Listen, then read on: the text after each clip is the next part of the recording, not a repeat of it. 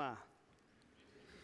If you have your Bibles, I want to encourage you to take them and turn to the final minor prophet, the 12th minor prophet, the Italian prophet, Malachi or Malachi. Some call him Malachi. Malachi is the last book of the Old Testament. So this is a pretty big deal here today. I mean, we've got after Malachi, there's 400 years of nothing before John the Baptist explodes upon the scene. So it's a big deal today as we come to the book of Malachi. And congratulations is in order. I mean, I'm telling you, look, you've done something that few churches will ever do. You have walked all the way to the 12th minor prophet. I feel like I need to hand out some honorary doctorates for you who have made it through these 12 minor prophets. A pastor friend of mine says it like this. Look, this series like this one is not a church growth strategy, okay? It's just not. Maybe a spiritual growth strategy, sure, but not a church growth strategy. And what excites me is you not only have just been grinning and bearing it, you've been participating, which I'm thankful. Here's some more pictures of our 12th man towel that we've taken over the city. And I want you to pay attention to the location of these. Here's one at a gym. The next one is in the parking lot changing a flat tire. How about that? That's pretty cool. Here's one of a crazy group of guys that work out at 5:30 a.m. They're doing it in a rainstorm there this past week. Here's another picture of Dr. House in one of our homes, of one of our church members here. Here's Miss Yvonne Mayberry after knee surgery, sporting that 12th man towel in the hospital. And here's in a marketplace. So I love the locations. Every location's different. What a great place to remind people, to let them know, to point them to Christ through these 12 major promises in the 12 minor prophets. Now, I was going to remind us of the promises we've looked at this series, but we don't have time for that. We're going to get straight into Malachi. So Malachi chapter 1. I want to speak to you on a subject this morning entitled, Don't Shoot the Messenger. Okay? I would appreciate it today if you did not shoot the messenger. That would be a blessing for me. So, we're going to go to Malachi. I'm going to begin reading in chapter 1, verse 6. And as you're finding your place there in chapter 1, verse 6, I want to tell you about one of the saddest days at our house all year long. It happened this past Tuesday. It can be the sunniest day outside, but one of the gloomiest days inside. I mean, it's a day, we dread it every year. It comes around once a year. It's be the best of days. It's the worst of days. It's a tough day. It's the day that I have to make the announcement that it's time to winterize and cover the swimming pool. That is a dangerous day at my house. The girls don't like to hear that. And so I have to give the disclaimer, don't shoot the messenger, but it's time to cover the pool. So today, as we get into Malachi, don't shoot the messenger. If you're at Malachi chapter 1, verse 6, would you say Italian stallion? Here we go, verse 6. A son honors his father, and a servant his master. If then I am a father, where is my honor? And if I am a master, where is my fear? Says the Lord of hosts, to you, O priest, who despise my name. But you say, how have we despised your name? By offering polluted food upon my altar. But you say, how have we polluted you? By saying that the Lord's table may be despised. When you offer blind animals in sacrifice, is that not evil? And when you offer those that are lame or sick, is that not evil? Present that to your governor. Will he accept you or show you favor? Says the Lord of hosts. And now entreat the favor of God that he may be gracious to us with such a gift from your hand. Will he show favor to any of you? Says the Lord of hosts. Oh, that there were one among you who would shut the doors, that you might not kindle fire on my altar in vain. I have no pleasure in you, says the Lord of hosts, and I'll not accept an offering from your hand. For from the rising of the sun to its setting, my name will be great among the nations.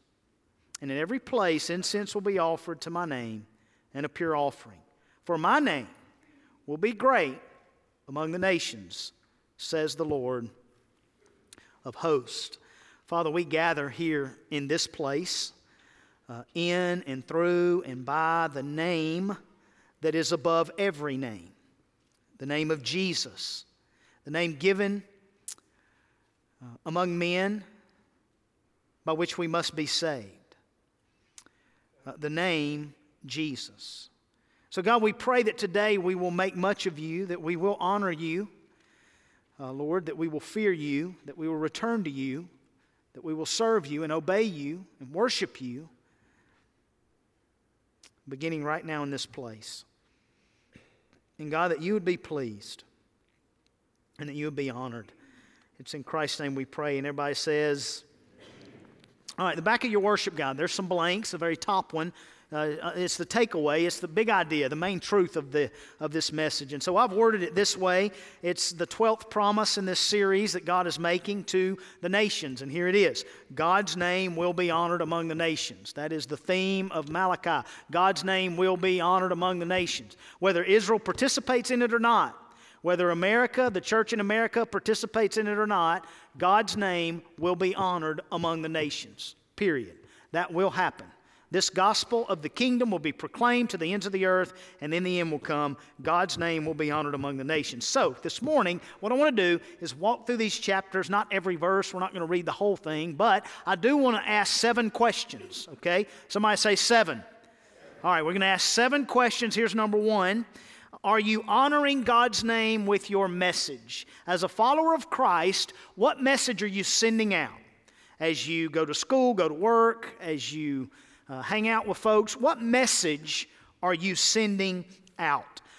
Is your message that you're sending out, is it honoring God's name? Not just on Sunday. I'm talking about Sunday all the way to the next Sunday. Is your message, is it honoring God's name? Look at chapter 1, verse 1. The oracle. Somebody say oracle. The word for this is burden. It's a load to carry. So Malachi has a load on him. He's carrying a burden. You can do a few things with a burden. You can carry it. You can transfer it. You can unload it. So he's got this burden that I don't even think Uber or Lyft could carry it. It's so heavy. It's from the Lord. It's the word of the Lord. So Malachi is not the originator of this message. He is the messenger. The word is the message. Israel is the recipient. And God is the originator. And so here we go. Let's see what the message is. What was the message then? Here's the message. I have loved you, says the Lord. Isn't that good to know? That God loves us? I mean, what a message, right? I have loved you, says the Lord. But you say, what are they saying? What are the people of God saying? How have you loved us? God, you hadn't loved us. How have you loved us, God? Here's what they're dealing with, okay? They're questioning God's love. They're not appreciating God's care and love for them. They're calling it into question. They're saying, hey, God, we're back from exile. This is about 80 years after Zechariah and Haggai. So they're back from exile. And God promised Abraham, I'm going to make your name great. And they're looking around and saying, God, we're not a great nation. We're just not. The glory is not as it was in Solomon and David's day, God. We're not who we once were. Do you really love us, God? This isn't happening how we anticipated it. So maybe you're here today thinking, God, do you really love me? I mean, I'm going through this separation. I've had this loss of a loved one that's died. I've lost my job. I've been let go from work. I've got this issue with my family, this sickness in my family. I mean, God, do you really love me? Let me remind you, somebody write down Romans 8 somewhere. Write it down somewhere, Romans 8.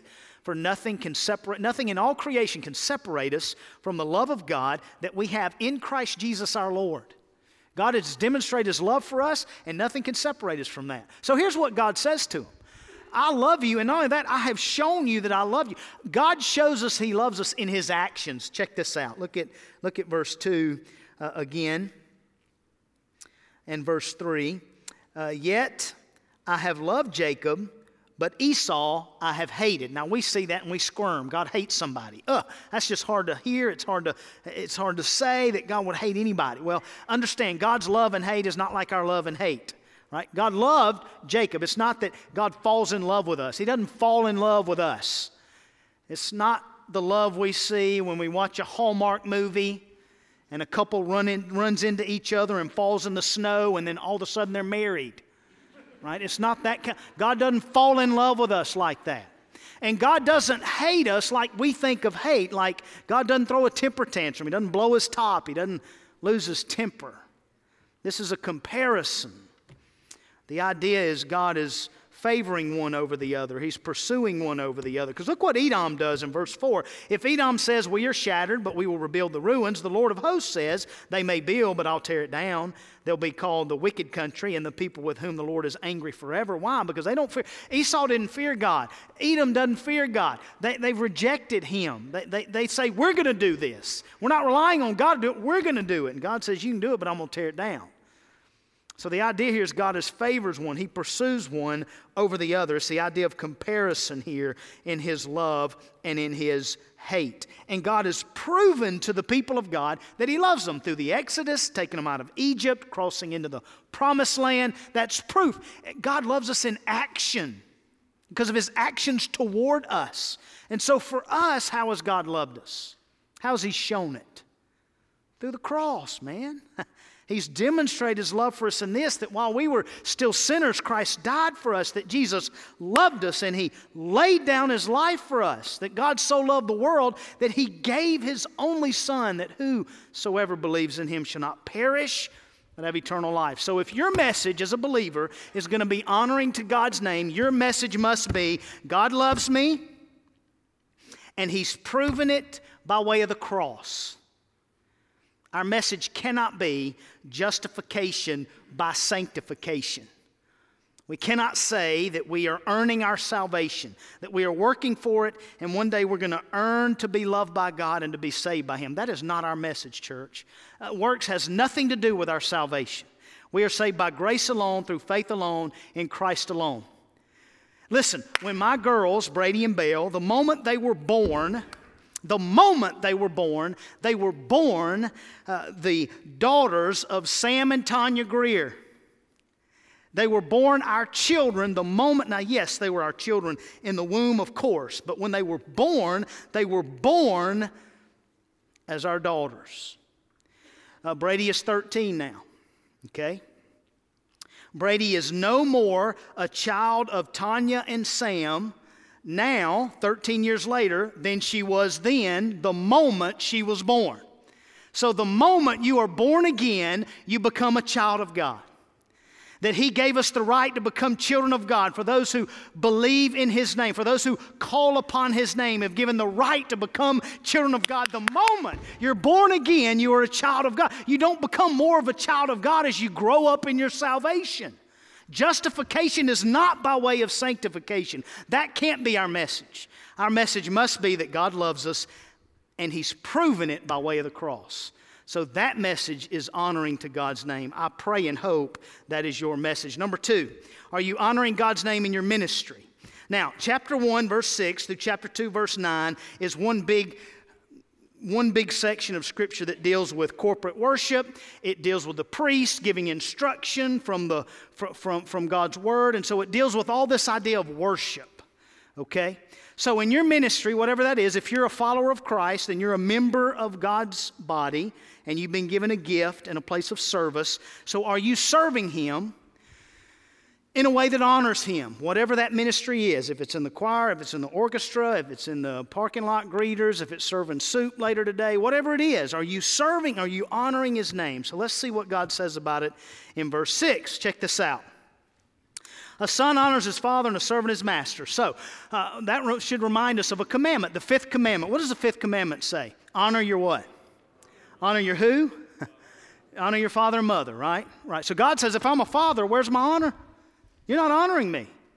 If I'm a father, where is it? If I'm a master, where's the fear? So here's what they had done. They had forgotten who God is. And when we forget who God is, we forget who we are.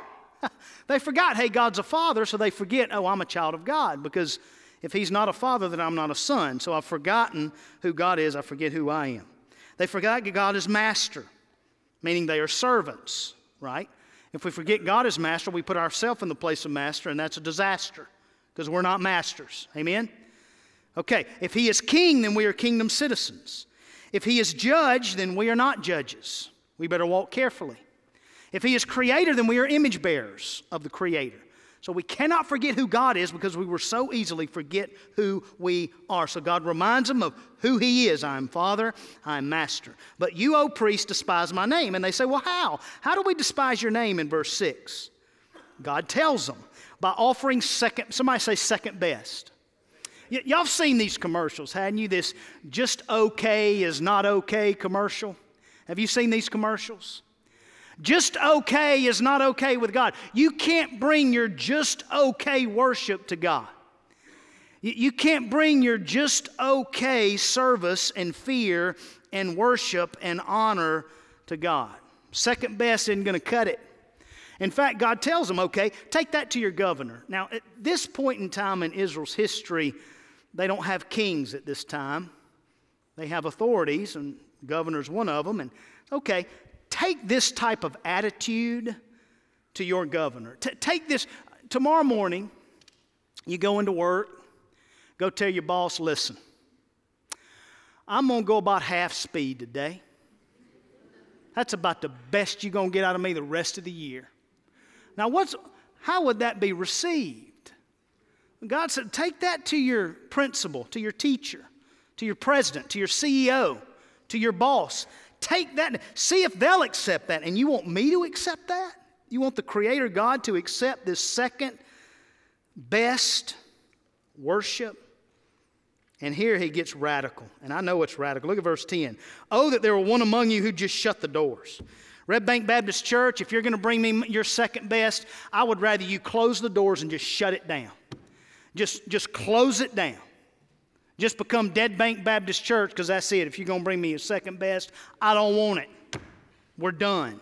And that's radical. You say, does God really want to see that happen? Well, go to the book of Revelation, and you can read in Revelation 2 through 3 and read about churches who are about to have the lampstand removed.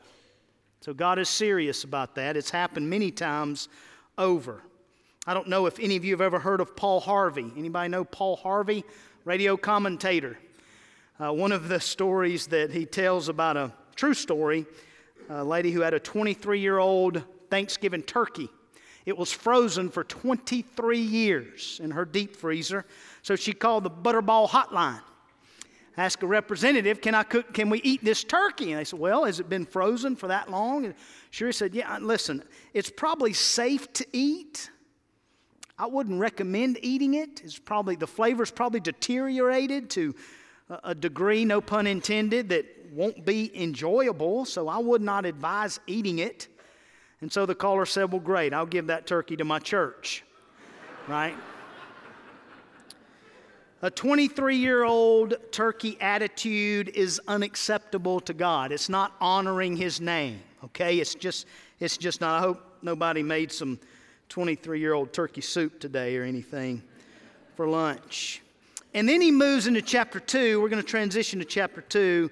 We're going to jump around a little bit here in chapter 2. And he begins to address the Word of God. Not only the worship, but the Word of God and how it's being presented.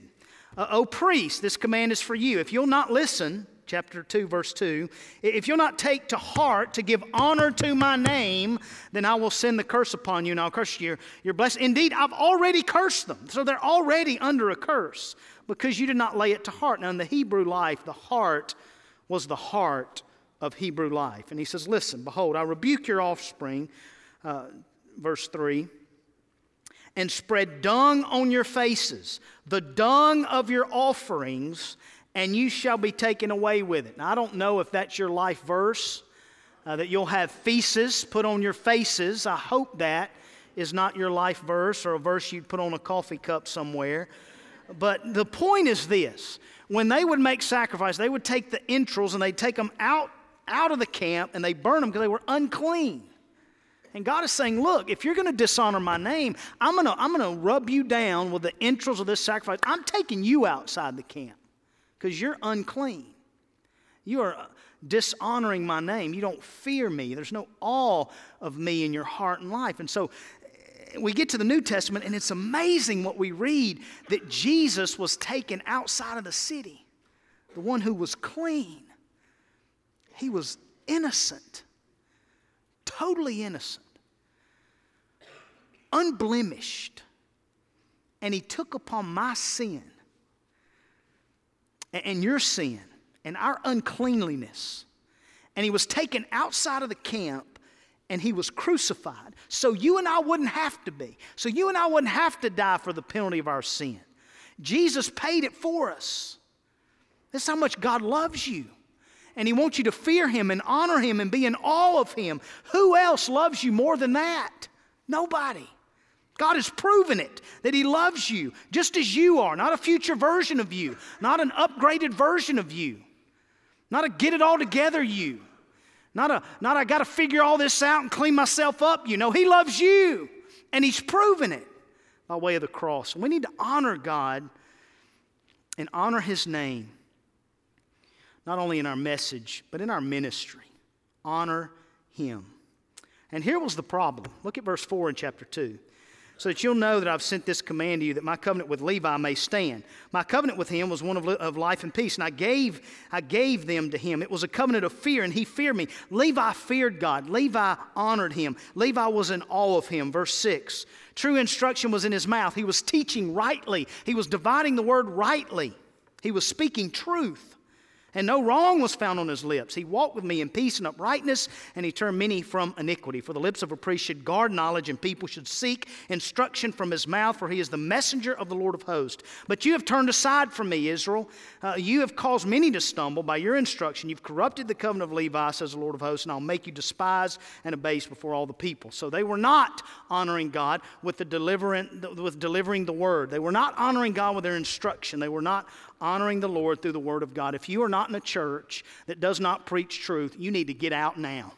You need to get out and put your family under the right division and teaching and preaching of the word of God. We have to honor God, not only with our message, but in our ministry. Here's some application questions as we go to the third main question. Just let me throw these out there for you to think about. Are you giving God second best? Is just okay? Is that okay with God? Are you presenting him with just okay? Are you weary of God? Do you have a passion for the nations? Have you lost an awe of God? Are you hungry for God's word? Question number 3, are you honoring God's name in marriage? Chapter 2, verse 10 through 16. Now, before you panic, because I know some here are married, I know some here are unmarried, I know some are remarried, I know some who hope to get married, some probably never want to get married. Okay? So we can't put up guardrails for every single situation. So let me just give you this overall word that kind of sums up this section of Scripture. The word is faithfulness. Be faithful. Be faithful. If you're married, be faithful. If you're unmarried, be faithful. If you want to be married, be faithful. Be faithful, be faithful. Now, God does address marriage here, and it's very important that we dive in and understand it. So let's look at chapter 2, verse 10 through verse 16. Here we go. Are you honoring God's name in marriage? Are you honoring God's name in your relationships? Here's what God says. Have we not all one Father? Has not one God created us? Why then are we faithless to one another? Why are we not being faithful to each other, profaning the covenant of our fathers? Judah has been faithless. An abomination has been committed in Israel and in Jerusalem. For Judah has profaned the sanctuary of the Lord, which he loves, and has married the daughter of a foreign god. So the first thing he does about marriage is this. Hey, the New Testament version of this is do not be unequally yoked, right? Don't marry a non-believer. This has nothing to do with ethnicity. It has everything is spiritual. That they were marrying daughters of foreign gods. This is clearly dealing with what is spiritual. They are marrying people who do not serve and worship and honor and fear Yahweh. They just don't. So the New Testament version is don't be unequally yoked. Don't marry an unbeliever. Listen to me. Teenagers, college students, singles, look at me. Listen to me. This idea, this strategy that I've heard a little bit about, flirt and convert. That if I flirt with so-and-so, I can convert them to a Christian. This is not a good idea. This is not a biblical strategy for finding a mate. Don't flirt and convert more times than not doesn't work, okay? Beware of that. So don't marry an unbeliever. Don't marry someone who does not fear the Almighty God, who is not a believer and follower of Christ. Don't date someone you would not marry. In my opinion, don't date at all. How about that?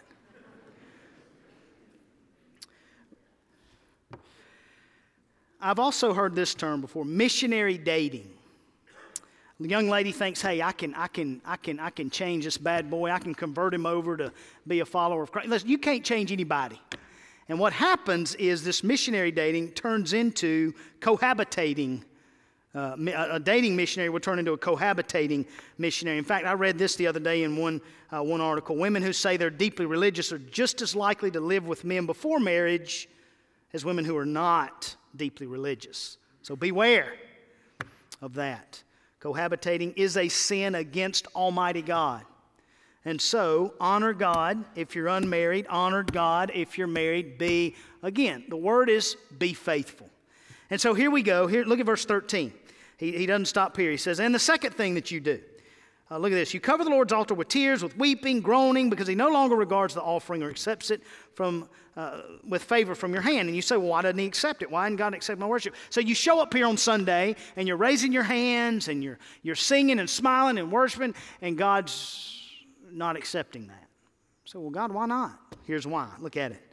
Verse 14, but you say, why is he not? Because the Lord was witness between you and the wife of your youth, to whom you've been faithless, though she is your companion and your wife by covenant. Did he not make them one with a portion of the Spirit in their union? And what was the one God seeking? Godly offspring. So guard yourselves in your spirit. In other words, husbands and wives, we can't mistreat each other all week and then show up here and pretend like we're going to worship God. That's unacceptable to God. He's not. In other words, you cannot separate your devotional life from your relational life. Your worship, corporate worship from relational life. You can't separate the two. God will not stand for us to separate worship life from relational life. You can't compartmentalize this, that, or the other. It's not just serving Him, honoring Him on Sundays. Every single solitary day. Husbands, love your wives as Christ loved the church. Wives, submit to your husbands as to the Lord, if indeed you are married. And what's the point? Godly offspring. Not just offspring. A lot of us are good to have a bunch of kids, right? Not just offspring. Godly offspring. Disciple them. Raise them up in the way they should go. Now, again, this is not saying you have to have biological children to be faithful in marriage. We know the fall has affected people. Some people can't conceive. And that's caused so much heartache through the centuries. That's not the point here. The point again, be faithful. Be faithful. Be faithful. Guard yourselves. And look at this, verse 16. For the man who does not love his wife. One of my pastor friends said he had a couple come to him and say, look, we're done. We want a divorce. The feeling's gone. And he sat down with the husband. He said, okay, look, here's what I want you to do. The Bible says you're to love your wife as Christ loved the church. So start there. He said, man, I can't do it. I can't love her like that. He said, okay, well, Jesus also said, love your neighbors yourself, so just start there. Can you love her as yourself? He said, man, it's just too much. I can't start there. And finally, he said, look, how about this? Just love your enemies. Can you start there? And then work your way up. Right? Be faithful. No matter the situation, be faithful. And God will be faithful. And again, this in no way is to heap guilt on anybody in any situation that you're in. The whole idea is wherever you find yourself right now, be faithful. Married, be faithful. Unmarried, faithful. Remarried, faithful. Be faithful. Number 4, are you honoring God's name with your mouth? Look at chapter 2, verse 17. Are we honoring God's name with our mouth? Here's what God says. You have wearied the Lord with your words. Now in chapter 1, the people were saying, we're sick of God. God, we're tired of you. God, we're weary of you, and we're weary of worship. Well, here God turns it around and says, guess what? I'm sick of you. I'm sick of hearing you. I'm sick of your meaningless, weariless words. I'm just sick of them. You have wearied the Lord with your words. But you say, how have we wearied him? You see, that this is a back and forth conversation, the whole book. And the people are just indifferent. They're just apathetic. And by the way, I'll say this about apathy. A lot of people want to talk about prophecy. I believe that through Scripture, one of the greatest pieces of evidence that the Lord is coming soon is apathy among His church, an apathetic falling away from the local church. So as this was just a word from out, think about it. This is Israel, and Israel's they're honoring God less and less and less and less. And God says, my name's going to be great among the nations. And I look at the church in America today, and we're honoring God less and less and less and less. Now in China and Africa, they're honoring God more and more and more and more and more. I mean, they're having revivals breaking out. But here, it's less and less. So what a word this is for us. What a word Malachi is for the church in America today. We have wearied God with our words. And here's how they wearied Him. Look at this. How have we wearied you? By saying this, everyone who does evil is good in the sight of the Lord, and He delights in them. And they're saying what is untrue about God. They're thinking, well, Edom has not been punished. We went to exile. Edom did not go into exile. We fear God. Edom does not fear God. Edom is just, they're being blessed, and they don't fear God. They don't think about God. And we who do, we're being cursed. You ever felt that way? God, why is this family who has nothing to do with you, why are you blessing them and you're not blessing me? And I'm trying my very best to honor you and fear you. Have you ever felt that way? You ever been in a place like that? That's an honest question. Right? It's an honest question, and that's what they are asking here, and they're saying here about the Lord, and maybe you've been there. Maybe you're there right now. And I love chapter 3, verse 1. This is so good. This is so good. God makes this promise again to us. And if we think about it this way, yes, in this world there is no justice. There's just not.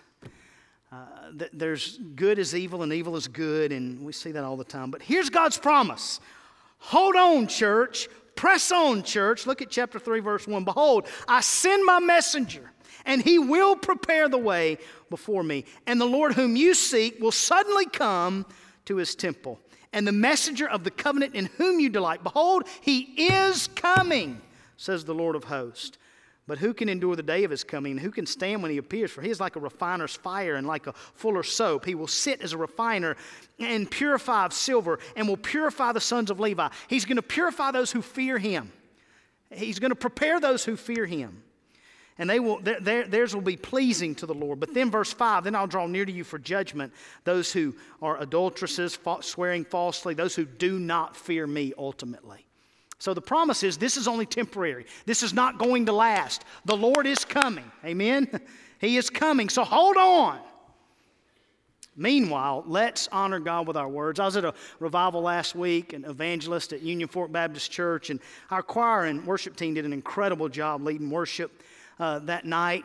And he said something that caught my attention. I'm not going to quote him because I can't remember exactly how he said it, but it was something like this.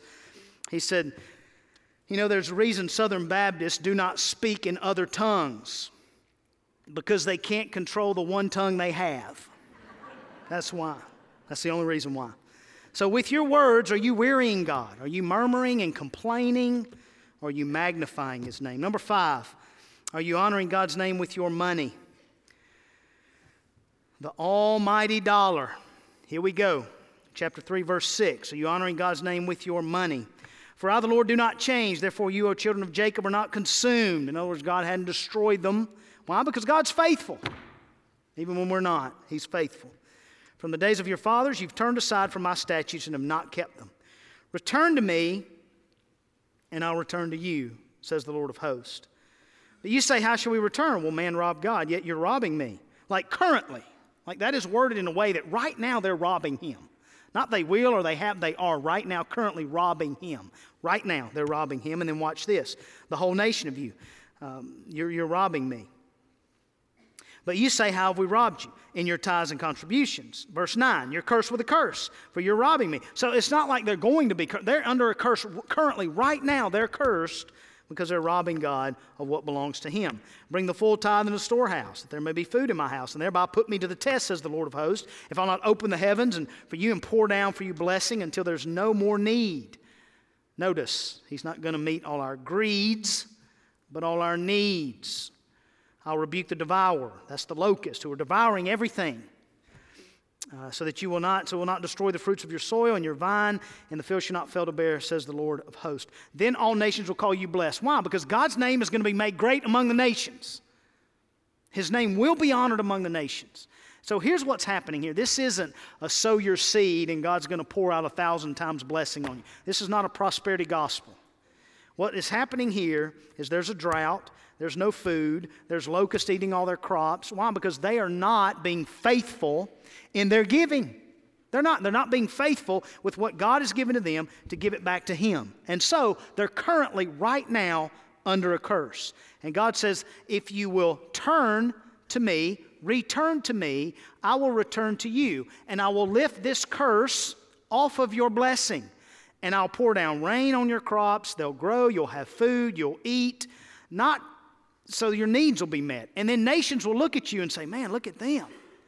Wow, what's going on? Well, the Lord's going on, and His name will be great not only in Israel, but among all the nations. So, here we are, the almighty dollar. Pastor, I'm just in a situation right now financially where I just can't give because of this. So I've written down some excuses I've heard, probably some I've used, okay, in my own life, and we're going to deal with them. So this will be a lot of fun, okay? Here we go. If you're not offended yet, hold on, okay? I'm going to try to offend everybody in the room.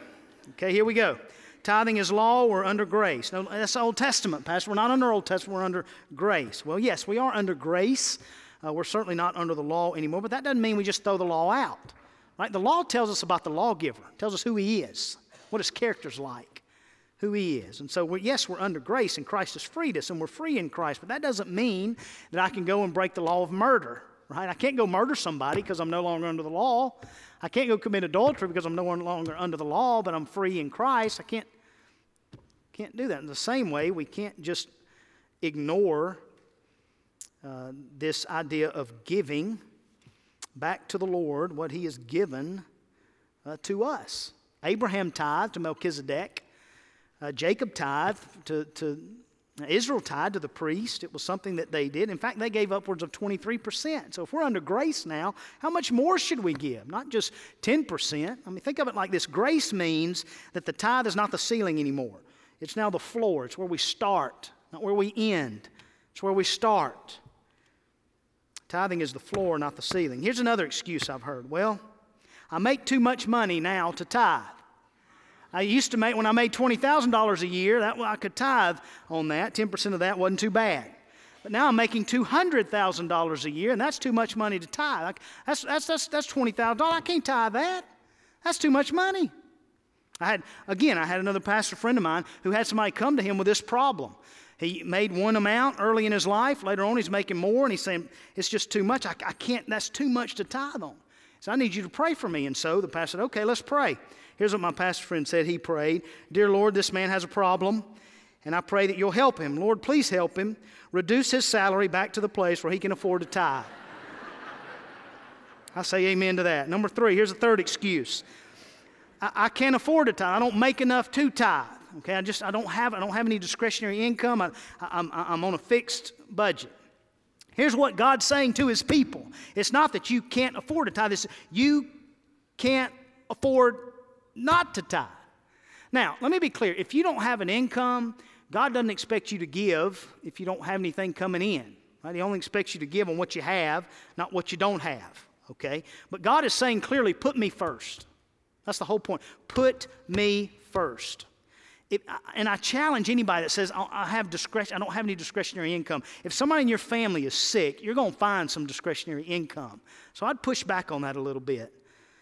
Honor God with your giving. Number 4, here's another one. The when-then givers. Pastor, when this happens, when I get my house paid off, when I get my cars in order, when I get the credit cards paid off, when my kids are out of school, then I'll give. Well, the problem with when then is when never ends and then never comes. It's just not going to happen. College students. Got some college students. Y'all raise your hand. Got some college students and teenagers. Raise your hand. Students all around the place. We got some in here. Okay, let me just... I read something the other day that shocked me. I just wasn't expecting this. I know a lot of college students don't have a lot of money. I know one of my J.D. Greer's church, a college student put a biscuit in the offering. Praise God for the biscuit, right? I didn't know what to expect at our fall festival. You know, we had goldfish this year at the fall festival. I don't know if anybody put goldfish in the offering today, some dead goldfish, because parents had to take them home. I know that was not fun to take all those goldfish home. Thank you for that, for being gracious in that. And it was funny, after everybody got their goldfish, there were pictures on social media of everybody at Walmart trying to buy fish bowls and all kind of stuff. So, again, I'm sorry about all that. I feel kind of bad. It's kind of funny, though. So, but I read something the other day that shocked me. It said college students have the most discretionary income of any group of people in America, which shocked me, like $53.9 billion. And a lot of y'all are probably saying, well, where is that money, right? If you have any income from parents, from any type of job, God expects you to give. He just flat out expects you to give what you have. He does not expect what you don't have, but what you do have. And again, this has nothing to do with money. This has everything to do with discipleship. Everything to do with discipleship. How about this one? I've heard this excuse before. I tithe my time, right? Well, that's great. We need your time. We need your service, of course. But that doesn't excuse you from giving to the Lord's work. In fact, can you write the IRS a letter and say, look, I know I owe 20% in taxes this year, but I'm not going to pay any money. I was 20% nicer to people this year, so that will suffice. Probably won't work with the IRS, will it? I give to other things besides the church. Well, that's great. We do as well. Now, we give first to the local church where we're serving, because I believe the local church is a place where the greatest need, which is not only physical but also spiritual, is being met, that lost people are still lost, and the best way to reach them is through the local church. In fact, here, if you give, if you'll give to our operating budget, a portion of that goes to the cooperative program, and a portion of that goes to the International Mission Board that sends missionaries all over the world to make God's name great among the nations. That's part of what we give to here. So we're very intentional about evangelism and reaching lost people. And so if I were a member of a church, that's where I would start, is the local church. And I wouldn't just cap it at 10, and I wouldn't cap my giving at 10. Man, we give to 4 or 5 different other things besides beyond the church, and I'd encourage that as well, to advance the kingdom of God. And some may say, well, I was in a church formerly, and I didn't like the way they spent the money. They just wasted it. So I'm not going to give anymore. That's like throwing out not only the baby with the bathwater, but throwing out bathing altogether. You're not going to throw out bathing altogether, right? And you say, well, I want to give to something that's going to make a difference. Think about it. If you had a stock that was just doing so well, you'd give more to it, not less. People are lost. There's no greater need than the lostness of mankind, that every single day there are hundreds of thousands of people that die without Christ. That is unacceptable. So let's honor God through our giving, through our money. At our house the other night for Halloween, we had hot dogs on Halloween in our driveway, grilled out some hot dogs, gave away 75 hot dogs, gave away 80 cupcakes, and one of the dads came by and said, man, I'm going to make my kid tonight lay out all the candy and get my 10%. I want my tithe on that candy. Another dad said, I don't want the tithe, I want the taxes. Taxes are more on that candy. I'm going to get more of it. It was a great night, great fellowship. It just reminded me of something. You know, God owns everything, does He not? He provides all of our needs. He can take it all away like that. He can make it rain on us in a moment and remove the curse and bless us. So let's be faithful. Let's honor Him in our giving. Number 6, are you honoring God's name with your membership? From verse 13 to verse 18 in chapter 3, this is speaking about those who are righteous and wicked, those who serve God and those who don't serve God. And here's the scripture I want you to focus on because we're running out of time. Verse 14, it is vain to serve God. Somebody say that with me. It is vain to serve God. Say it one more time. It is vain to serve God. That's what Israel was saying. That's what many of us are saying in our hearts. It's meaningless to serve God. It's vain to serve God. But Solomon says, wait a minute. In the book of Ecclesiastes, Solomon says, hold on. The only thing that is not vain, the only thing that is not meaningless is serving the Lord. So they had it backwards. Many of us today, we have it backwards. We need to return to the Lord, and He will return to us. Number 7, are you honoring God's name in the meantime? Right now, in the meantime, as we await His coming, are you honoring God's name right now? Look at chapter 4. I'm going to read these 6 verses. Look at verse 1. For behold, the day is coming, burning like an oven, when all the arrogant and evildoers will be stubble. The day that is coming shall set them ablaze, says the Lord of hosts, that it will leave them neither root nor branch. But for you who fear my name, oh, I love this, the Son of Righteousness shall rise with healing in its wings. You shall go out leaping like calves from the stall. Man, we're going to be set free one day. We're going to be delivered from the power, presence, penalty of sin, and we're just going to leap out in freedom like calves from the stall. And you shall tread down the wicked, for they will be ashes under the soles of your feet on the day when I act, says the Lord of hosts. So here's what we do meantime. Remember! Remember Moses. Remember the law. Remember the law of my servant Moses, my statutes, rules I commanded him at Horeb for all Israel. And then here's what else we're to do. Look for Elijah. Remember God's word and look for Elijah. When you get to the New Testament and you read about John the Baptist, many thought that John the Baptist was Elijah. Why? Because of Malachi. Malachi told them, look for Elijah. He's coming. And John the Baptist came. Now, Elijah exactly didn't come, but one who prepared the way. John the Baptist came to prepare the way for Christ to come. And guess what? 400 years later, he showed up. So it's been 2,000 years since Christ ascended. And I'm telling you, church, he's coming again. Behold, our King is coming. So hold on, be faithful, stand true. I was reading about American frontier days, and there was a settlement in the West whose citizens were engaged in the lumber business. There was a town that was established, and they wanted a church. They built a church. They called a minister. And the minister noticed that as the logs were floating down the river, they were stamped, of course, with the owners who owned them, but his parishioners were pulling these logs, sawing off the stamp of the owners and keeping them for themselves. So he stood up in the pulpit and preached, thou shalt not steal. And after the sermon, everybody came. I said, great sermon, Pastor, keep it up, good job. So he scratched his head. So the next week he stood up and says, thou shalt not steal, and thou shalt not cut off the end of thy neighbor's logs. And when he said that, the congregation ran him out of town. So that was the end of his ministry in that town. Don't shoot the messenger, but shout the message, man. I mean, make God, honor God, make much of Him in your marriage, with your money, with your message. In the meantime, while you're waiting on Him to come, in your worship and everything that you do, make much of Him today. Believer, press on, keep being obedient, keep being faithful, keep waiting, keep praising, keep trusting. Our King is coming.